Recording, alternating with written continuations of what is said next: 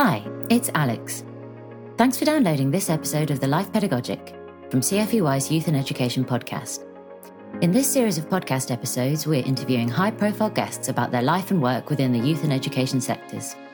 These exploratory, open discussions will invite you into the speakers' worlds and encourage challenging thinking. We hope you enjoy listening. The London Borough of Hackney, home to 500,000 people, including myself and the offices of the Centre for Education and Youth.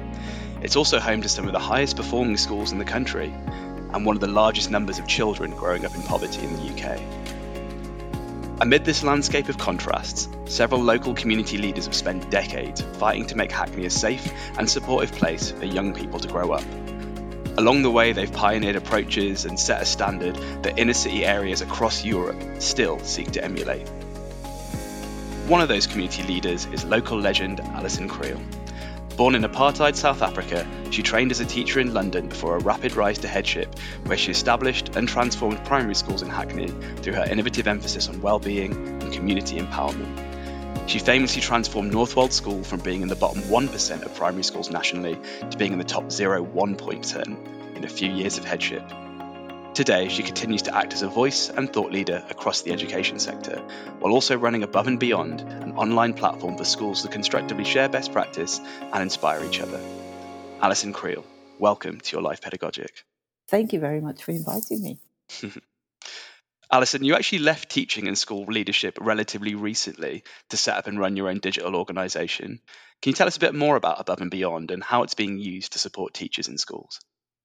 So I did indeed leave headship. I became very concerned about the way in which we've become very separate and polarised in education. But actually, when you have conversations with people, you realise we're not polarised. We all actually go into school because we want to serve our community and we want the very best for children. But because we're so polarised, it means that overtakes the space that we have for connection and celebration and collaboration and being able to ask for help and all of those sorts of things. So the Above and Beyond platform is literally a one-stop shop. It looks a bit like Facebook and Twitter and all those sorts of things, but the difference is that people have to come as themselves. They need to be proud of who they are. They need to say their real name. They need to say what their role is. They need to be able to say, they need to show their real pictures and all of those sorts of things, because I think that then you have a different kind of professional accountability, and it is exclusively just for educators. And it is a space where literally we start sharing what we're doing extremely well, because 80% of what goes on in school every day is brilliant. But sometimes what we hear about is the 20% which isn't so great, which is a real shame. It's like this huge dating app where we can say, hey, look at me. This is what I'm really, really great at. And I want to share it with you. And remember, when you're doing something really good and you can prove you've got the evidence to say it's really good, then it's not showing off. It's actually saying, I'm doing something really great and I want to tell you about it, so that if it kind of inspires you, then I'm willing to share it with you open-heartedly, so that together, instead of us having one school which is better than another, we come together so that every school can be a great school. Because I think that every teacher has a right to teach in a great school, and every child has a right to go and be part of a great community. So it's all good. And I kind of want to see myself as the person who champions all teachers, irrespective of their methodology and their ethos and their values. Fascinating and inspiring, Alison. I want us to go from the present now into the past. I want us to take a deep dive into the annals of your memory. What's your very first memory of being in a school, Alison? So I was born in South Africa, as you stated before, and which meant I went to a Cape-coloured school. But at that, and still in South Africa today, children don't start school until the January after their 6th birthday. But my parents I think they noticed that maybe I was kind of seen as a bright kid, and so they persuaded the head teacher to take me on a year early, and I was also very small. So I remember going to the school, and it would have been a Cape Coloured school. And my memory of it was it being very scary. It was violent, and I just felt very small and unheard. And I also remember getting the pain in my first week there. Wow. Caning was the norm. Mm. It was part of the way in which you controlled.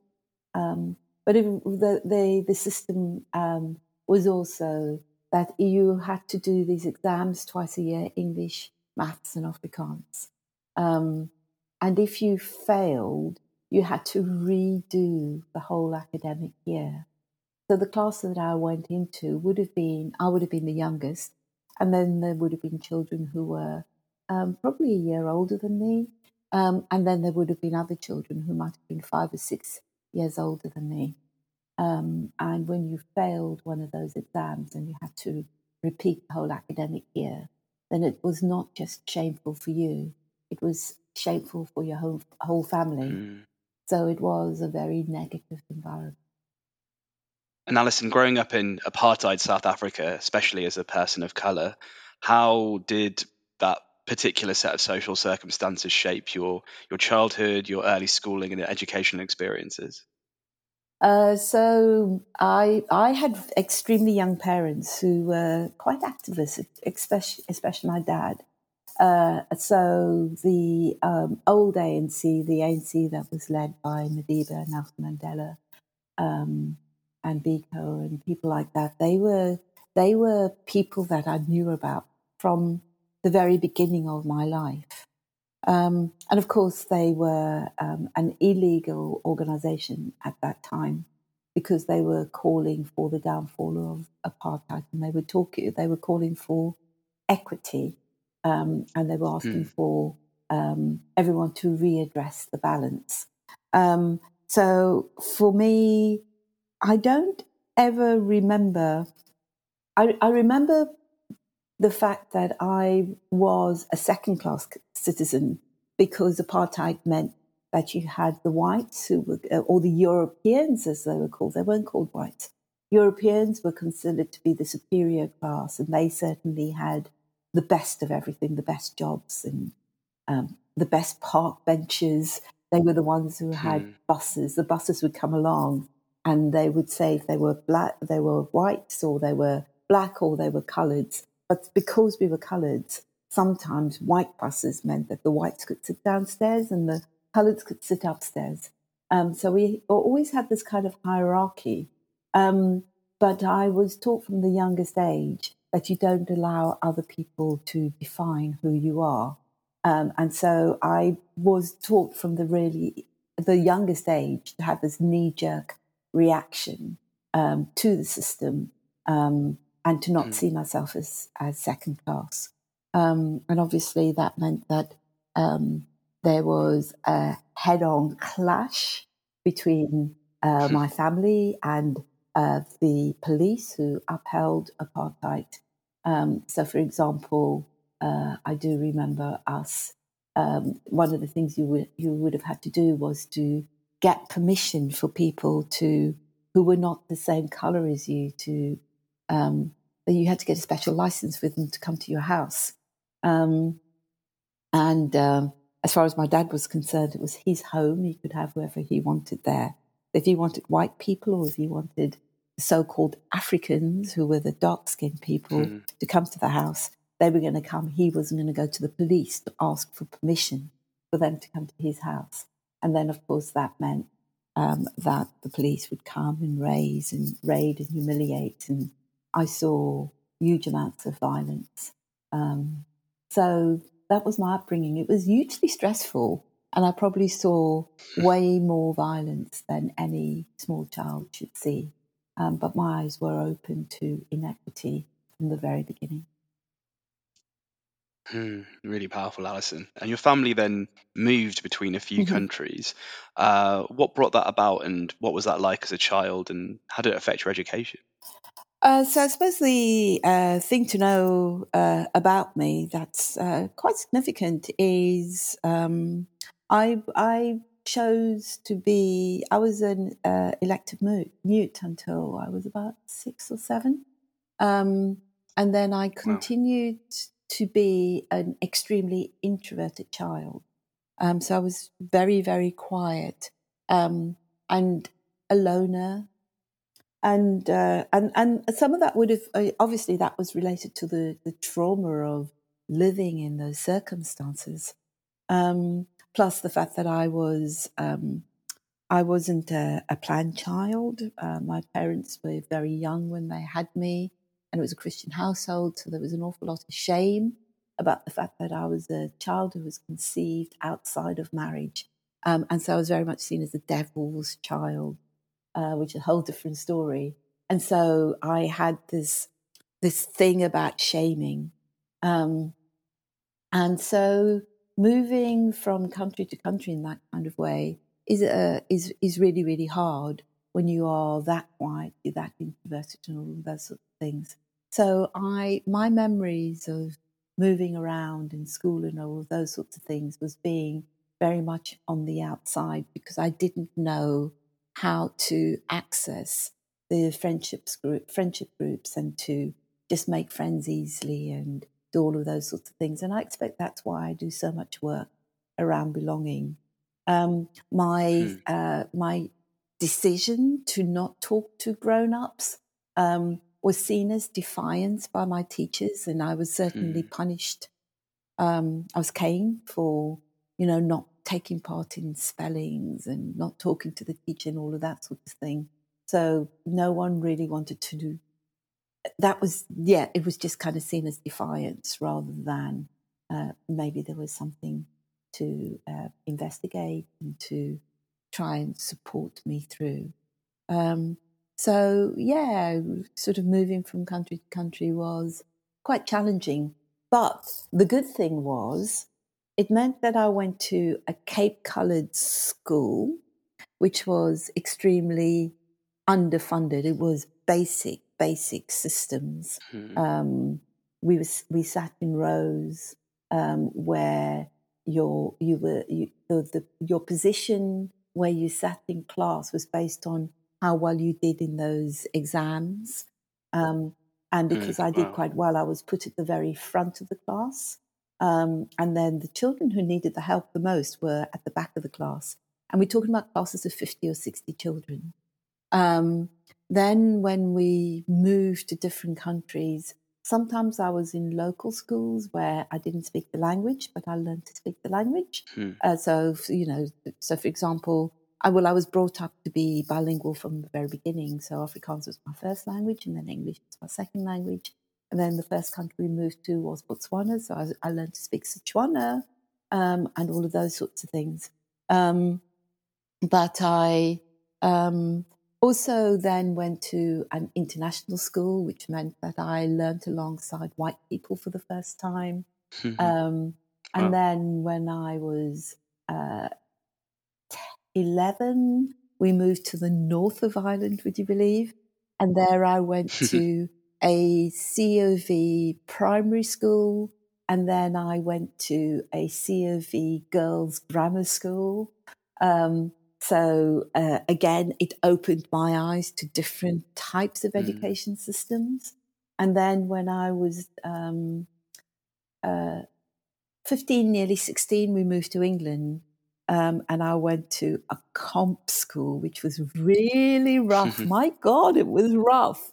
And you can imagine going from this very, very sort of elite, strict, zero tolerance girls' school in Ireland to a very sort of cheeky, laid-back, Grange Hill type of institution. And then from there I went to a sixth form, very laid-back school where kids were in jeans, and you were allowed to smoke in the common room, and you call the teachers by their first names. So I kind of feel like the best thing that I got out of all of that shopping around was the fact that I really got a taste of most types of education setups. Fascinating, Alison. No doubt that eventually influenced your approach towards being a school leader and your vision for what a great school looks like. But perhaps hearing about your experience at school, some might think that you'd want to get as far away from them as possible. What made you want to pursue teaching as a career? So the recurrent theme that I had through all of those schools was that I never felt like I had a teacher who believed in me, who saw me for who I was. And of course, I was a quiet girl, and I was a good girl.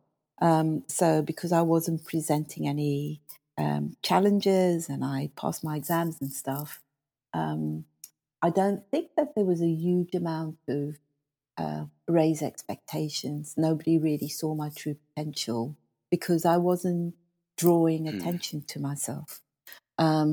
And so when I went into teaching, I wanted to be the teacher that I never had. And I wanted to be the teacher who saw the invisible the invisible children. So I wanted to be there for the good, quiet girls and for the introverted kids, so that they had their place in the classroom. Because I had worked out that it was the gregarious, noisy boys who gained attention over and above the good kids who really wanted to be successful but weren't creating trouble. So I wanted to address that and be present for those children, the invisible children. The first school you decided to teach in was in Hackney, borough of London, where you've spent much of your career. Now, I live in Hackney, Centre for Education and Youth are based there, so we know that the Hackney of those years was very different to how it is now. What was Hackney like back then, and what motivated you to want to teach in that borough? So after I did my teacher training, I wanted to teach in Hackney. I loved the diversity. And at that point, I was beginning to find my voice. I became more militant as I did my degree. And I became very aware of the desire for the need for equity. I understood the difference between equality and equity. I was ambitious for the children. I knew what it was like to be the child of a migrant. My parents were very ambitious for me, and I continue to be very conscious of the fact that there's saviorism in education. We have that today, where people think that they are the ones who can save children of colour, from the ghetto. But the truth is that the people who migrate to this country are the ones who are the most ambitious for themselves and for their children. They want the very best. They come incredibly skilled. And my parents were very, very ambitious for me. They drove me. They were overly ambitious and quite pushy, but why not? That was their purpose. They wanted me to have a better life than they did. And so I wanted to work with children who weren't dissimilar to me. They didn't all come from the same country, but I knew that their parents were here because they were ambitious. And that obviously goes against the current trend where we're looking at the fact that migrants are illegal and they takers and they don't put anything into society. And I have a very different experience of that. So I wanted to work in Hackney with children I wanted to work with the white working class children because I could see that they were very overlooked, and I knew that they had incredible potential. I'd already worked that out through my teacher training. And I also wanted to work with new migrants because I knew their parents were incredibly ambitious for them. And because their parents were ambitious for them, I could see the potential for success. And that was incredibly exciting for me. So I can remember when we were applying for jobs within education. At that point, the ILEA were the local authority. And I have to say that the work that the ILEA was that they were doing was well ahead of the curve. They were further ahead in their thinking and in their ambition for children than we are now. We've actually regressed. And I think we should go back to look at some of the vision and the values of the ILEA in terms of what was going on then, in terms of creativity and the valuing of all cultures. So I can remember sort of saying, I want to work in Hackney, and going for my interview. And they sort of said, are you sure? Because I did well in my teacher training. And I think they would have preferred me to go to a higher achieving borough. And I just said, absolutely, this is the borough I want to go into.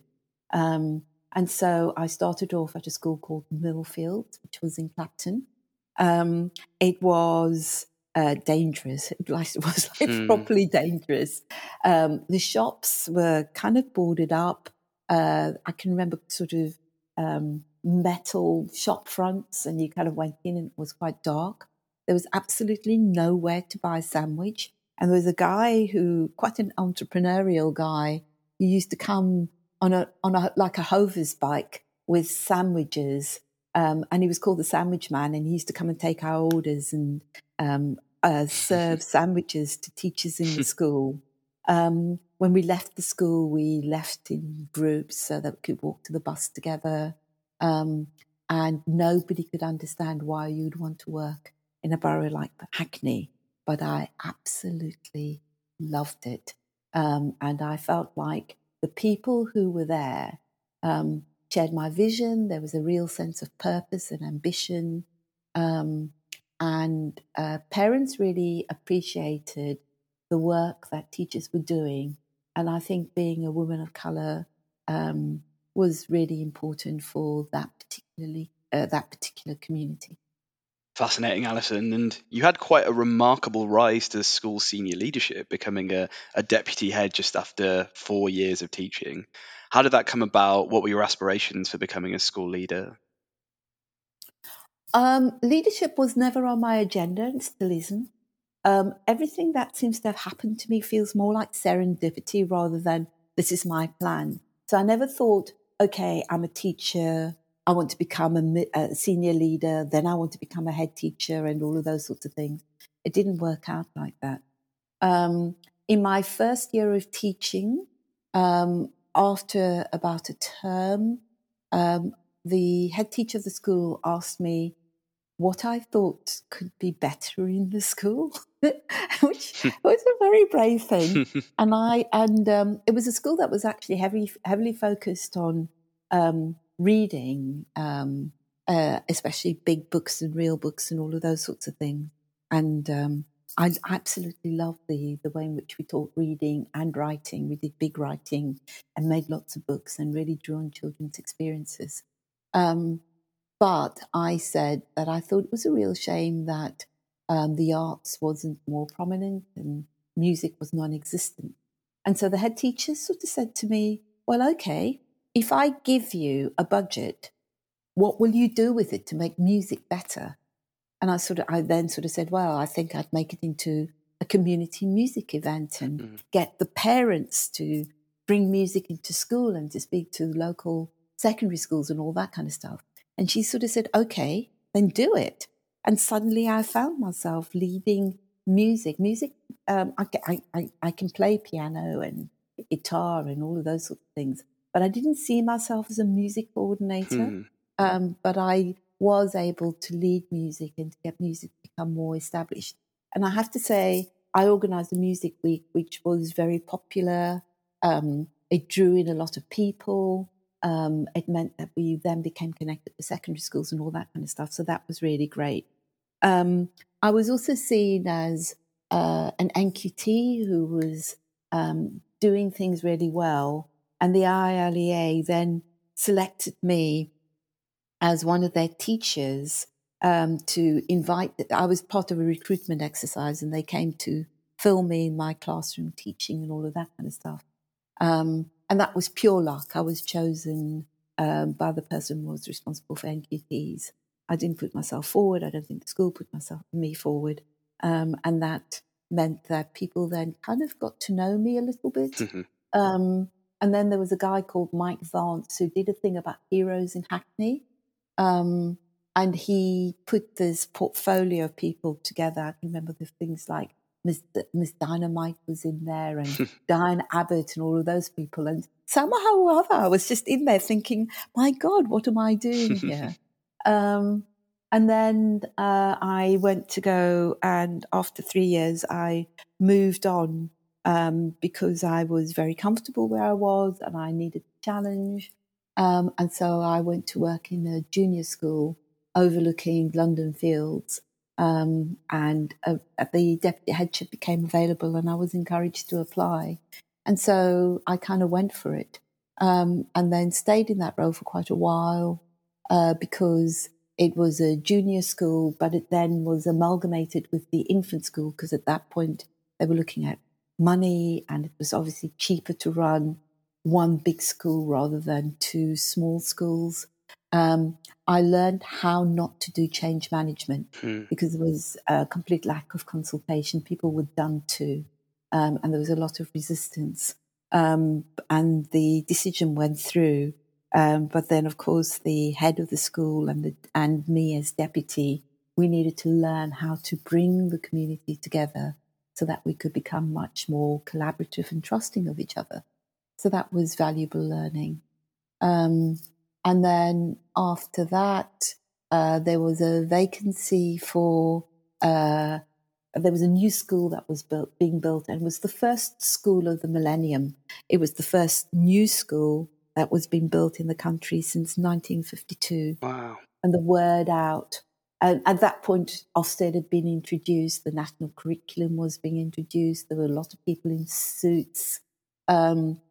I didn't look like any of those people. I was still very much a woman in my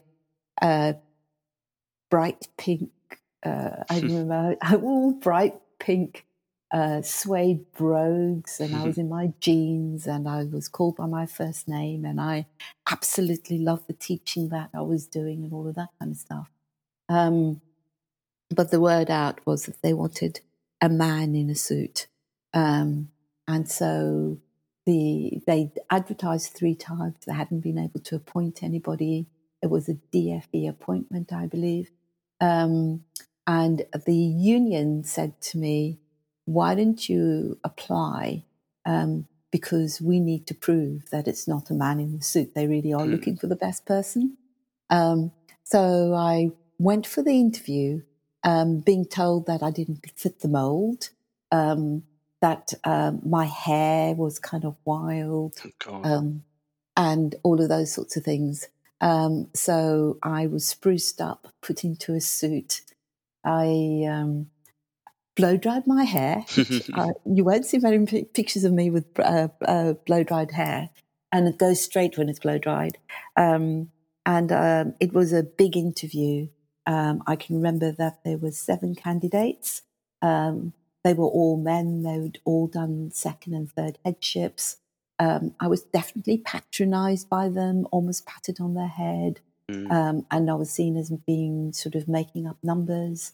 There were 22 people interviewing me. And there was an awful lot of observation on the first day, and I felt completely out of my depth. But I was there. I didn't go there to get the job. I was there to the union were testing the process. And then at the end of the first day, we were told that 3 people would be invited back for the big interview, the panel interview. And I didn't think I'd be invited. And then I got a phone call saying I was invited, and I assumed that it was because they didn't want to lose face and they really knew who they wanted. And there was a guy who stood out really clearly. He'd done 3 headships, sat there significantly sort of in his zero tolerance schools, and he was the complete opposite to me. And then on the second day, I thought, well, if I'm clearly just making up numbers. This is pure tokenism. So I went as me. I dressed smartly. I did wear a dress. I did put on heels, but I didn't wear a suit. I wore my hair in my usual natural style. And I knew that it wasn't hard to guess what the questions was going to be. It was, what's the 5-year vision? And what are your values? And so we had an unseen presentation where you sort of mapped out your five-year vision. And I talked about my dream school. And I went in there in an unapologetic way, because remember, I wasn't there to impress the panel. I was just there going through the process. And so I probably spoke more freely than I would have done if I thought I was going to get the job. And they rang me later that day and they said, you got the job. And I remember sort of saying, shit, you kidding? And the person who rang me up was a woman called Linda Murgatroyd. And she sort of said, Alison, I'm not in the habit of ringing up people to tell them they got a job when they haven't. And that was the beginning of me becoming a head teacher. And my school community went absolutely crazy. They were so proud, and there were balloons and there was celebration. And it was a big deal because, like I said, it was the first school of the millennium, and it was also the first new school in the country since 1952. And it all became too much. And I can remember being in my office, because at that point I was Senko, and I felt so overwhelmed, and imposter syndrome really kicked in. And I didn't have the first clue about how I was going to be a head teacher or where I was good enough, and all of those sorts of things. And I don't cry very often, but I absolutely sobbed and sobbed and sobbed. And a woman called Jenny Mules, who I shared the office with, happened to come in, and she found me and she asked me what was wrong. And I sort of said, I can't do the job. I'm not meant to do the job. I'm not good enough. They're going to find out I'm a fraud. All of the stuff that, a real place of fear and imposter syndrome and all that kind of stuff. And also the humiliation of being caught out. And she sort of said, they wouldn't have given them the job if you didn't sell them the dream. And you can do it. You can do it. You've always been really determined. And she bought me the book, Feel the Fear and Do It Anyway. And I scooped myself up and then just got on with it. And that was my journey into headship. And I'm sure it won't come as a surprise to our listeners to hear that your first headship was phenomenally successful. What were the challenges, what were the opportunities of having your first headship being in a completely brand new school? The biggest challenge was that I didn't have a mentor, and there wasn't anyone else that set up a new school. And so I was completely on my own. And that's like incredible loneliness. And it was difficult. But I never forgot the privilege of being able to make my vision into a reality. When I first set up the school, the building wasn't completed. We were hot desking and all that kind of stuff. And I was carrying all of my mail in 2 carrier bags because lots of people were applying for the school and all of that kind of stuff. I have to say, they were middle-class people who were willing and could afford to take the risk rather than the Black community I most wanted to serve. And after a few days, I lost one of the carrier bags of mail. And it was just like, okay, this is it. You knew you were going to really mess it up, and this is going to be really embarrassing. But the mail never, ever turned up. And do you know what? It never mattered. Because the people who really needed to find me contacted me again. And so that was a really good lesson to learn. The hardest thing about setting up a new school is you think it's going to be your opportunity to get the best of everything, the best staff, the best resources, and all of those sorts of things. One, the building didn't work. It was architecturally beautiful rather than fit for purpose as a school. So there were quite a lot of challenges. And the more that I tried to speak up, the more I was told, you don't know anything about architecture. Um, so there were many a battle around that, because there were things like toilets flooding and rats in the playground and all sorts of things. But the biggest challenge was the fact that you have to do change management every year. So you could say to the latest cohort in the summer term, 60 new families are going to join us, and we're going to have to make room for them, and we're going to be welcoming, and it's going to be really great, and you know it, and you know it, and you know it. And people would say, yeah, we know it, it's going to be really great. And of course, September would come, and there'd be this glorious honeymoon period where everybody was best friends and we were the greatest community. And then by October half term, a few noses were put out of joint, because obviously we had to make room for new faces. And that was in the playground, it was amongst the children who thought they were top dog, maybe weren't top dog anymore. The parents who thought they had the greatest influence had to make way for other parents of influence. And the teachers who thought they were the established staff had to learn to work collaboratively with new teachers. And so that whole managing change meant that there was quite a lot of resentment. And so I have to say, the sort of second half of the autumn term was a real period of everyone feeling unsettled. So the new families maybe feeling ostracized and unwanted, and the new staff feeling less valued because they weren't top dog anymore. But then we kind of settled down into the spring term, and it would be okay. The other thing that's really hard is when you start off a new school, although you knew every job still needs to be covered. And so that meant that everybody was stretched really stretched to capacity. But I would do it again. It is an absolute privilege, and I adored every moment of it. And there were all sorts of odd things. I can remember there was a request for a referendum for uniform. So we started off. I'm not anti-uniform, but I don't think that teaching and learning time should be overtaken by policing uniform. I think that's just a ridiculous situation. And so we had school polo tops, which were optional. And then a new group of parents came in, and governors who came in, and uniform was important for them. And I think community voice is really important. And so we needed to listen to that. And so the agreement was we'd have a referendum.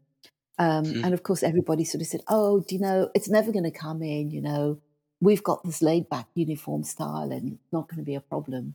And so nobody voted, a bit like Brexit. Very few people voted. And of course, everybody who thought uniform was important voted. And so uniform was voted in.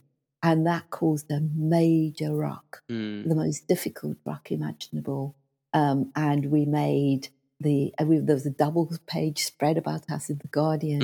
The TES took it up. It was reported on the news, and all of those sorts of things. And when September came, I kind of thought, oh, God, I wonder if people... Because the thing is that there was an agreement. We said we'd go with what the outcome of the referendum was.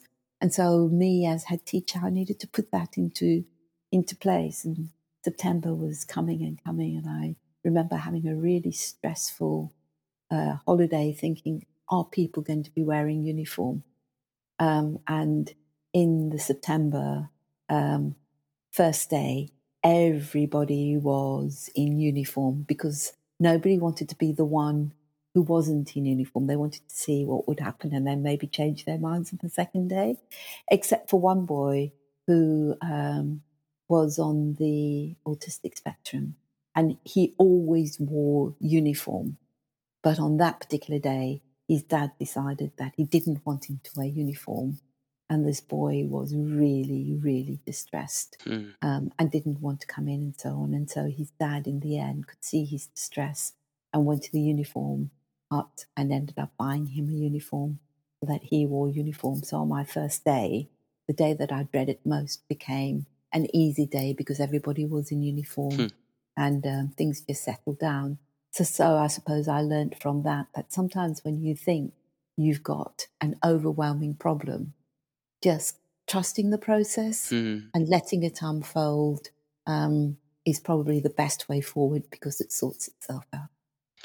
And sage advice that clearly served you well, because you were recruited by Hackney's local authority to be parachuted in to save a local failing school. Can you tell us about the school and the condition it was in before you arrived? I understand that in addition to having issues with student attendance, there were also issues with staff attendance as well. It was, so I'd gone from this very middle class, successful, oversubscribed school where we could ask for anything and the local authority gave us. We were being invited by every kind of organisation to be part of it. We were regularly filmed by media and all of that stuff. To go into a school that was completely broken. It had a falling roll. There was no structure.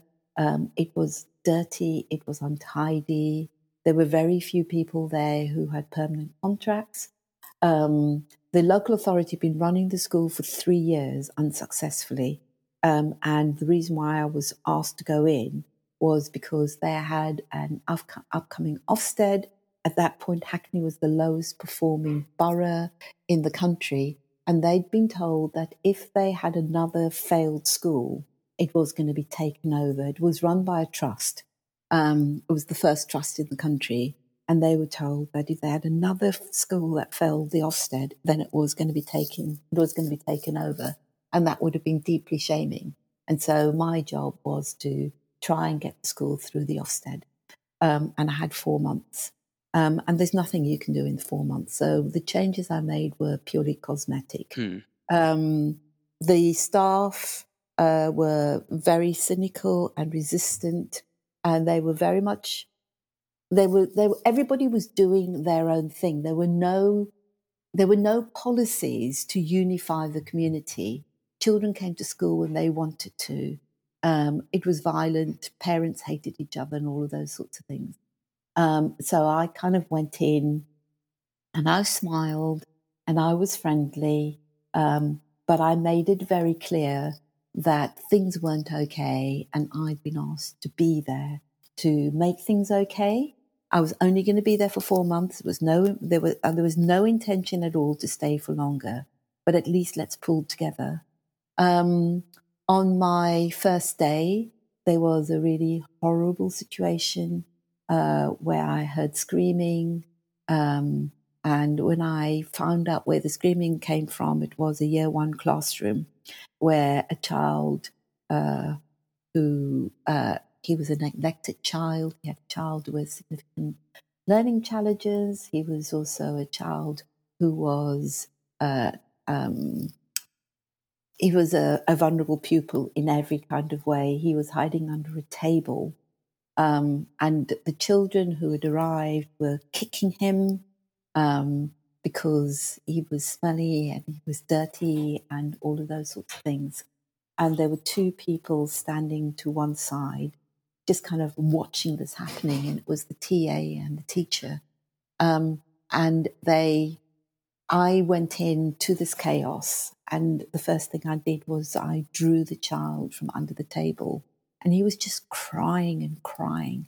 And I drew him into me because I didn't know what else to do. And it was just pure nurturing. And the 2 adults said, "Oh, my God, you don't want to touch that." And I was so disgusted. So I told the children to just go and sit on the carpet. And they listened to me because they were so surprised by this adult. And then I said to the adults, one of the adults, "Are you the teacher?" And she said, "Yes, she was." And I said, are you agency or are you permanent staff? And she said, "Agency." And I sort of said, "Is that your bag over there?" And she said, "Yeah, it's my bag." And I sort of said, "I want you to get your bag and I want you to leave right now." And she sort of said, "You can't do that." And I sort of said, "I can. You're agency. You're going to be paid for today because you pitched up. but this is the children's money, and you're not going to get another penny of children's money. So I just want you to leave. And she looked at me, and she silently went to go and get her bag. And then she got to the door, and she looked at me, and she sort of said, "You're never going to get anyone else to teach these animals." And she slammed the door and she left. And I could see her walk through the building. I knew she'd walk through the building. And then when she left, I could see her leaving the playground and going through the front door. And then I saw that the TA had actually, she was a long-serving member of staff. And technically, I should probably have asked her to leave as well. But instead, I told her to go to the staff room and tell everyone what I'd done. But then it gave me the opportunity to look for the kind of teacher the children deserved.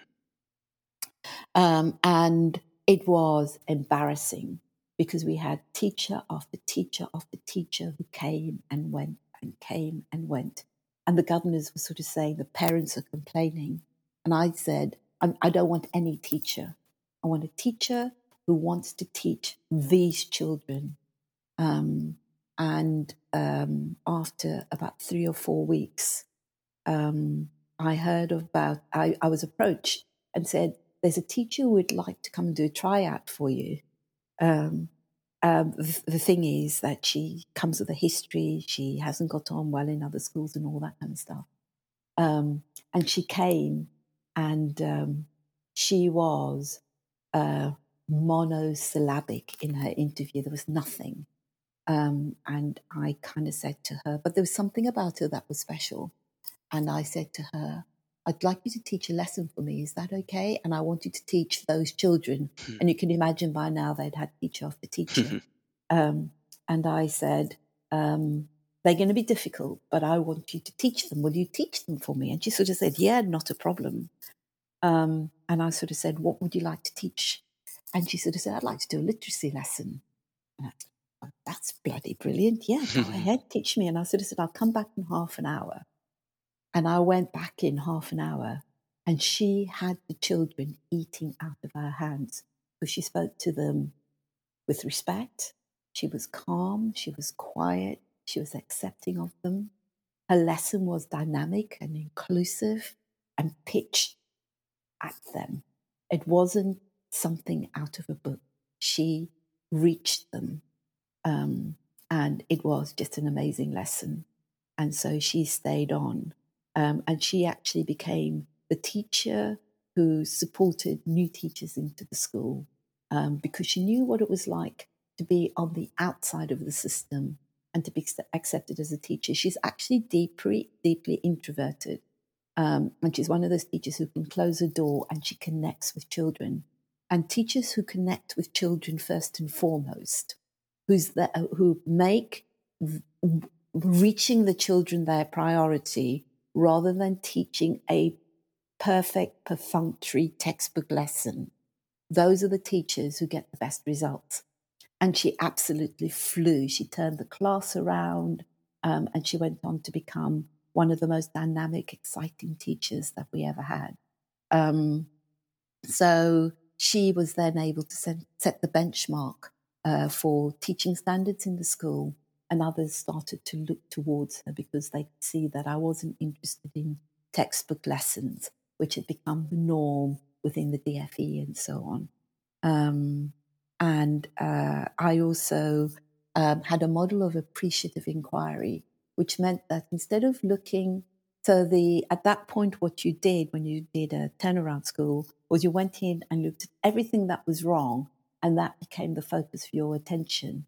And targets were set at where was the national benchmark, and so you just kind of want to hover just below the national benchmark. And I sort of said, but no, these are children whose parents are really ambitious for them.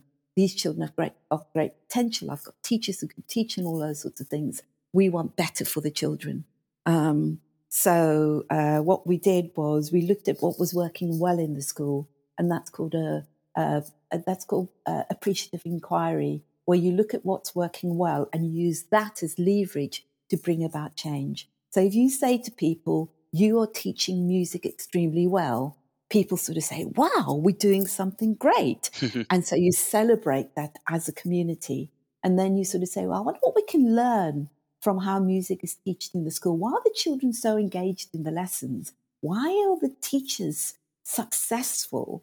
And then you sort of say, I wonder if we can use that as a model for the way in which we teach maths, which isn't so great. And then you using expertise that's already in existence in the school to bring about change. And so we then started doing that. Of course, the DfE and the local authority was sort of saying, no, you've got to turn the school around in a year. This isn't good enough, and all of those sorts of things. And I sort of said, nope, I can change the school in 3 years, because by then I've been persuaded to change. There's a chapter there that I've forgotten. But I've been persuaded to change and to stay on for longer. And I sort of said, I can change the school in 3 years. But if I do any changing within a year, then it's not going to be embedded. It's going to be pure gloss. Mm-hmm. And anybody could do the pure gloss. And I'm not prepared to do that, because it means I'll be lying to the staff, the children, and their parents. But in 3 years' time, I promise it will be embedded. It will be our norm. And the success that we get you will see it in absolutely everything. And so I kept my promise. And of course, the bit I missed out was that after 4 months, Ofsted came, 4 months of me starting, and they said that we were a satisfactory school because they could see the beginnings of change. And I sort of said, we're not a satisfactory school. You can't do that. It's lying to the school. It's lying to the parents. And the Ofsted inspector sort of said, this is the first time I've had this argument. You're asking us to grade you, but it's not in the school's best interest to do that. And I lost the argument. It was not a satisfactory school. It was a school that required improvement. And of course, the worst thing was then that the staff who were there, who maybe I didn't have buy-in from, were sort of saying, you see, we're good enough. And I sort of said, no, we're not good enough. And these children deserve better. So that was a whole battle that I had to go through. But after 3 years, we did achieve success, and we became this turnaround school. And that was the beginning of a whole new chapter in my life.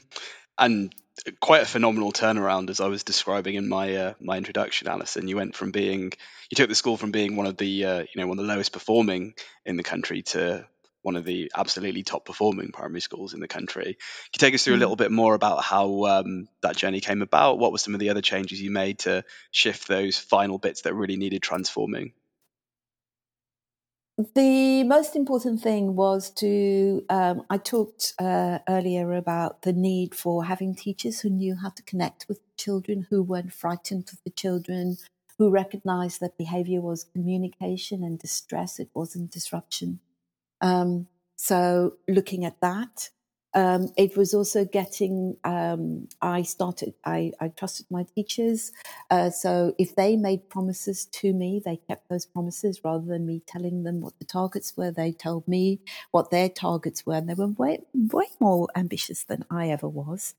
It was also involving the parents completely. So really going with the model of it takes a whole village to raise a child, and saying to the parents, we can't do this by ourselves. You need to bring your children to school on time and regularly. One of the things we did was we stopped lining up in the playground because children will want to run and do all of those sorts of things, and then people would get upset because the children were noisy going into class and all of that kind of stuff. But we sort of said, no, the children know how to walk to class. Let's trust them to walk to class. But let's just start the day with reading and saying to the parents, reading is one of the most important things that your child will ever get back to school. So if you care, you will get to your child to school on time so that they can do their reading.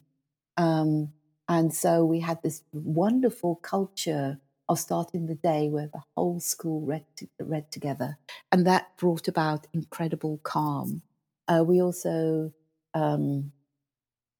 started getting the children to visualize, to take pride in who they were. So you start off by creating a culture of belonging, So the children felt that they were part of the school.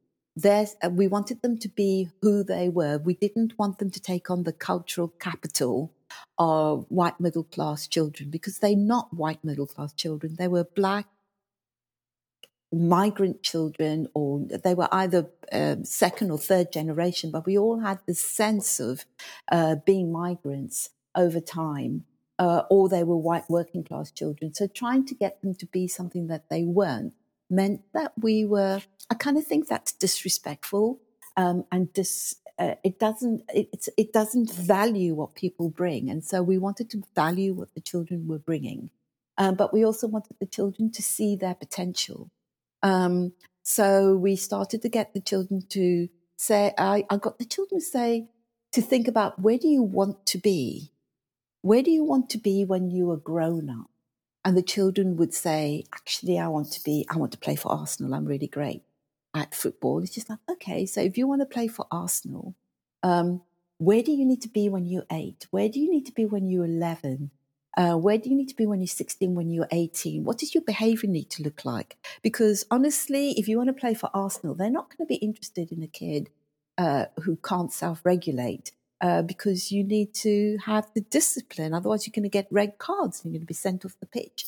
So how do you manage your behaviour? What does taking care of your body look like? Because if that's your most valuable asset, what does sleep look like? What do you put into your body so that you can be strong and fit and healthy and all of those sorts of things? Where should you be when you're 11? What will your fitness look like? What will your behaviour look like?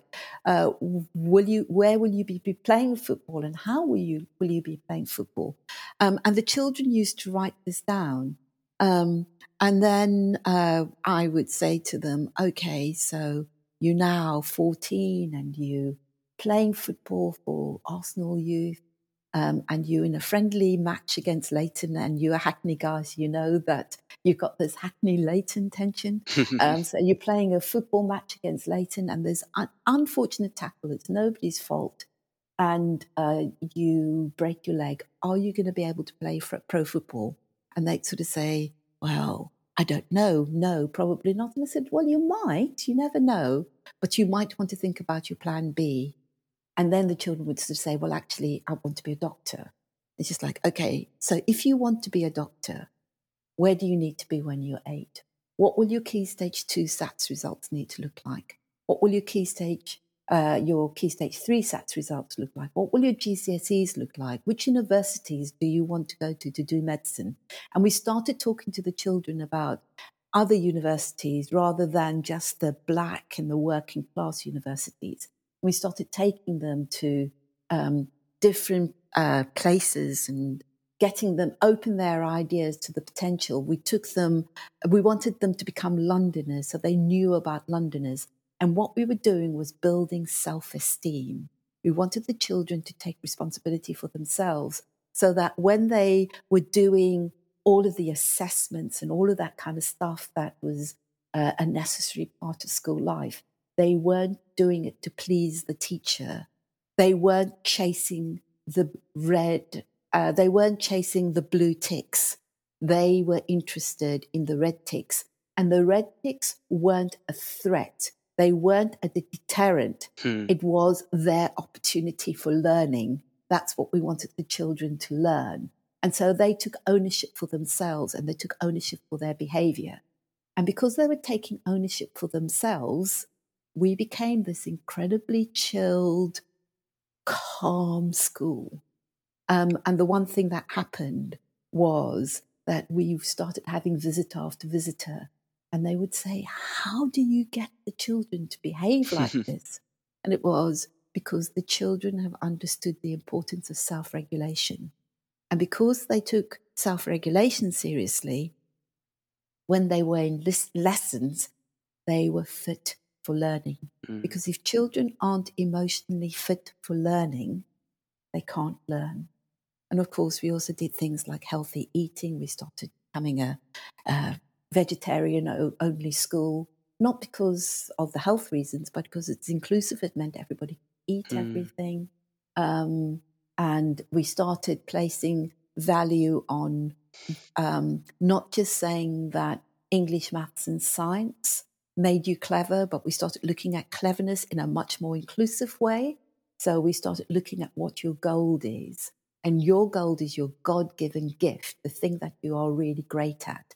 And we started giving those children every opportunity to reach greater depth at their God-given gift.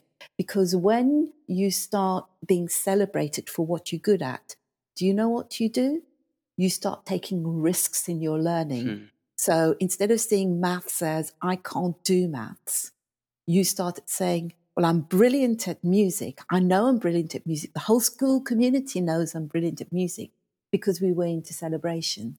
But it also means that I'm strong enough to take risks at things that I'm not so good at.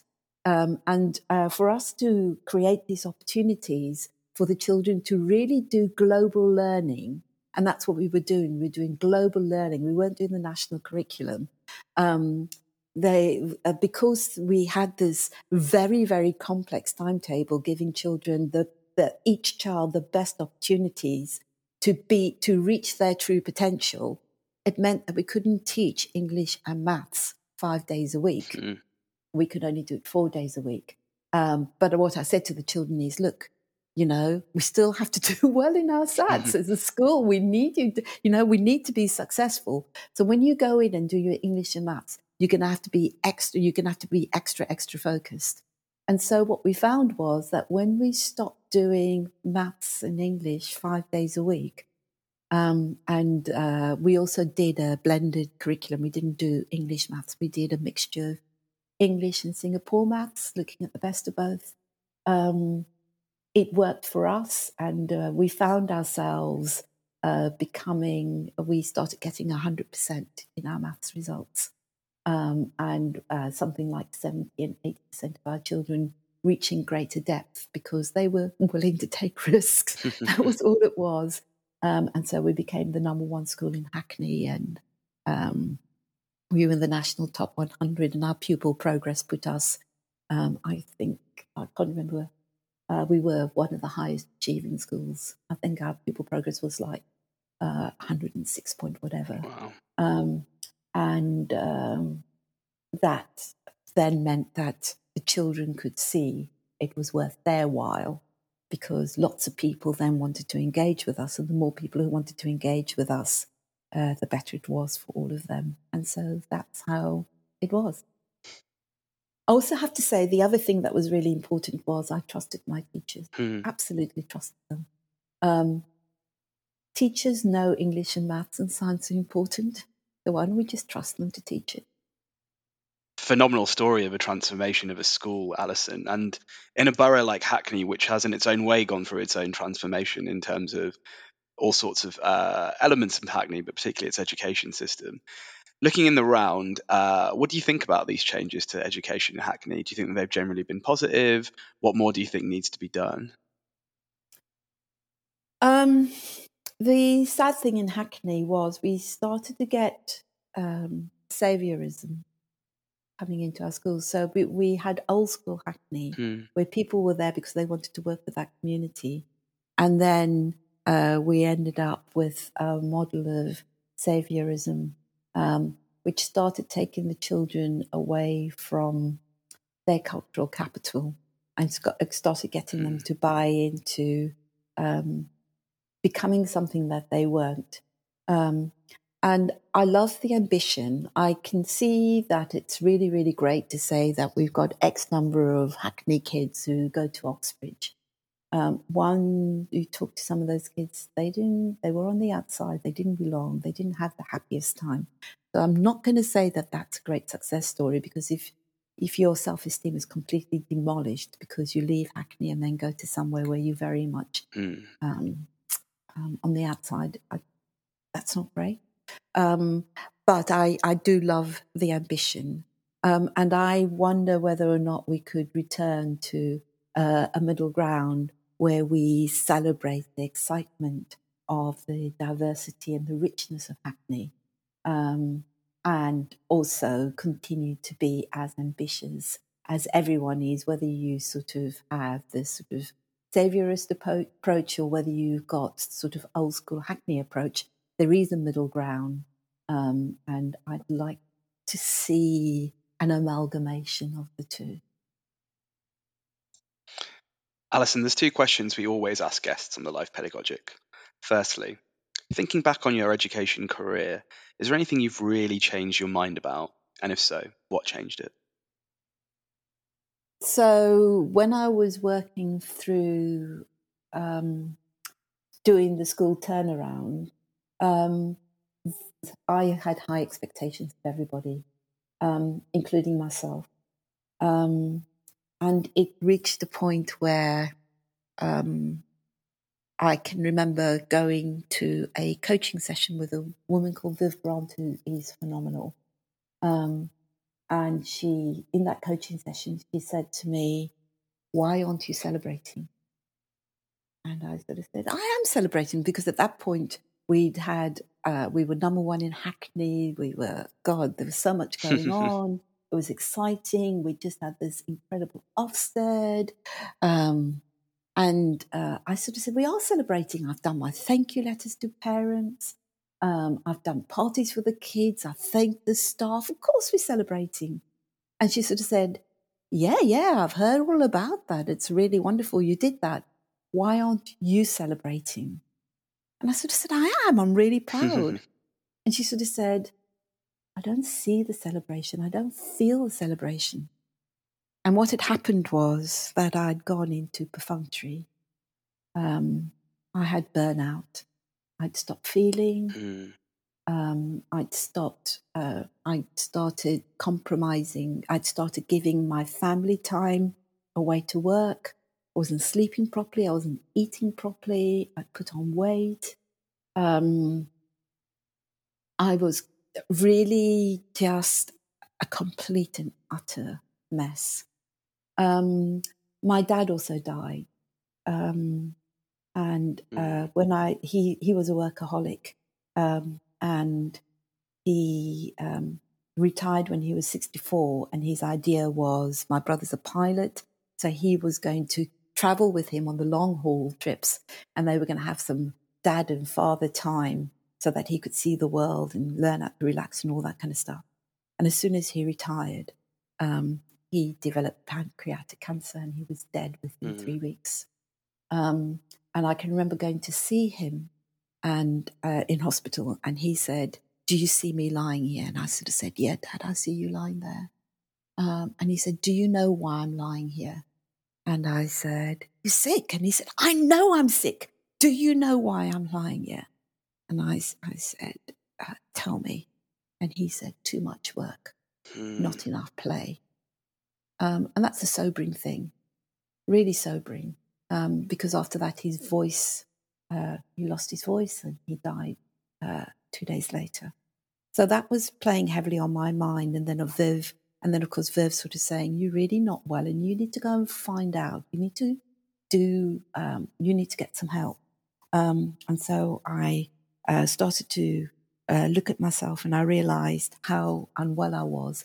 On the outside, I was doing absolutely everything I had to. I was smiling. I looked like myself. I was pitching up for work every day. Nothing wasn't being done. But I'd given my body and my spirit and my soul away to the job. And so I had to learn to become well. Otherwise, I could have ended up in the same situation my dad was in. And I realised I needed to get well. I spoke to the governors, and they sort of said, "Let's give you some money." And I sort of said, no, if you're going to give me money to get better, then that's really great. It means it rescues me. But actually, it's not just me who's been working at that sort of high, that sort of driven rate. I'd set the pace for the whole school. So everybody's working in that kind of way. So if we're going to do well-being, and we're talking 2013 here, if we're going to do well-being, then let's do well-being for the whole school community. And so I started to understand well-being in its truest sense. And I read about it, but I also started taking better care of myself. And I started taking care of my community. And so we then became, so this was before Trend. I can remember going to the governors and sort of saying, we need a wellbeing budget. And they sort of said, we need to do the Daily Mail test because they're going to see it as, a flush account or whatever. But we did set a wellbeing account. And so it became a strategic part of school development. And that made me change the way in which I led in a very, very profound and important way. And Alison Kriel, thinking about the English education system, what 2 things would you most like to change about it? The first important thing is it needs to be depoliticised. We have Secretary of State after Secretary of State where they bring in their passion. It's not in the interest of our children. It's very much based on how they will maybe taught. We're delivering a curriculum that was the way in which we deliver our teaching goes back to 1901. The way in which we manage behaviour goes back to 1950. It's 2023. We shouldn't be teaching for last century. We need to be teaching for the adults who are going to be leading this country in 2030, 2040 and beyond. So we need to be forward thinking, not backward thinking. And so as long as it goes on being politicized as it is, it's always just going to be a football that gets kicked about rather than having this long-term strategic view about what kind of country we want Britain to be and what kind of citizens we want our children to be. And so if we can please just take politics out of education and focus on that, I think that we will have a much more coordinated, collaborative approach than we have at the moment. The second thing that I would really like is for us to be more invested in raising our social economy. At the moment, we are working very much in terms, we look very much in terms of, yes, we do want a stable economy. And I'm not against people wanting to be financially okay. But we are in a culture which is very consumerist. We want new everything. We want the best everything. As soon as you want the best of everything, it means you've got second best or you want to be top dog. And if you've got the best school, then it means we're quite happy to have other schools which are second and third, which isn't okay. So I think if we've got an approach where we are working towards having where we invest in our social economy, where we work towards basically sort of a sort of Ubuntu thing where, I am because you are. And we start looking at our, basically looking at common humanity, what have we got in common? What do we want for each other? How can we enable all of us to be self-sustaining, happy individuals? And the way we do that is through having a model of fierce compassion, which means that we are very conscious in what we're doing in our schools rather than following the rules for how we teach schools. We lead them consciously. And if you are going to do compassion, it's not a feeling, it's an action. It's where we look at what common humanity looks like and we look at kindness. At the moment, we have a model of pity, which is actually an enemy of kindness, because as soon as you pity someone, then you're othering them. I feel so sorry for those children. Let me go in and see what I can do to make their lives better. You've immediately othered those children. You've immediately sort of said they're not the same as me. So come back to kindness and common humanity so that you're not doing things out of pity. It's a bit like when you walk past a homeless person in the street and you put money in their cup, because that means you can walk past them with you doing that for yourself so that you can walk past with moral conscience. But that person's going to go on sitting on the street. So if you're going to be truly compassionate, then what you want to do is to say, what can I consciously do to eradicate homelessness and the need for people on the street, rather than throwing a few pennies here and there. So I would like us to become much more invested in raising our social economy, and less focus on all the consumerism that we have going on, which is very much a me culture, the latest trainers, the latest phone and all of that kind of stuff, which is what we see in our schools, which is what we see, the way in which marketing and advertising, all of those sorts of things, they all uphold that model, but it's actually making us more and more fragmented. But we can be better than that. So those are my 2 wishes. Yeah. An inspiring vision, Alison Kriel. It's been a pleasure and a privilege having you on the podcast. I hope you've enjoyed discussing your life pedagogic. Thank you so much. And it's been very really hard questions. So thank you for making me think. We love making this podcast. If you enjoy listening to it as much as we enjoy making it, then there are a few things that you can do. 1. Subscribe. Hit the subscribe button in iTunes or wherever you are listening. 2. Share. Share this episode with someone you know who will find it interesting. 3. Review. Write a review or leave a comment. Also, feel free to contact us via the links in the show notes. Thanks a lot.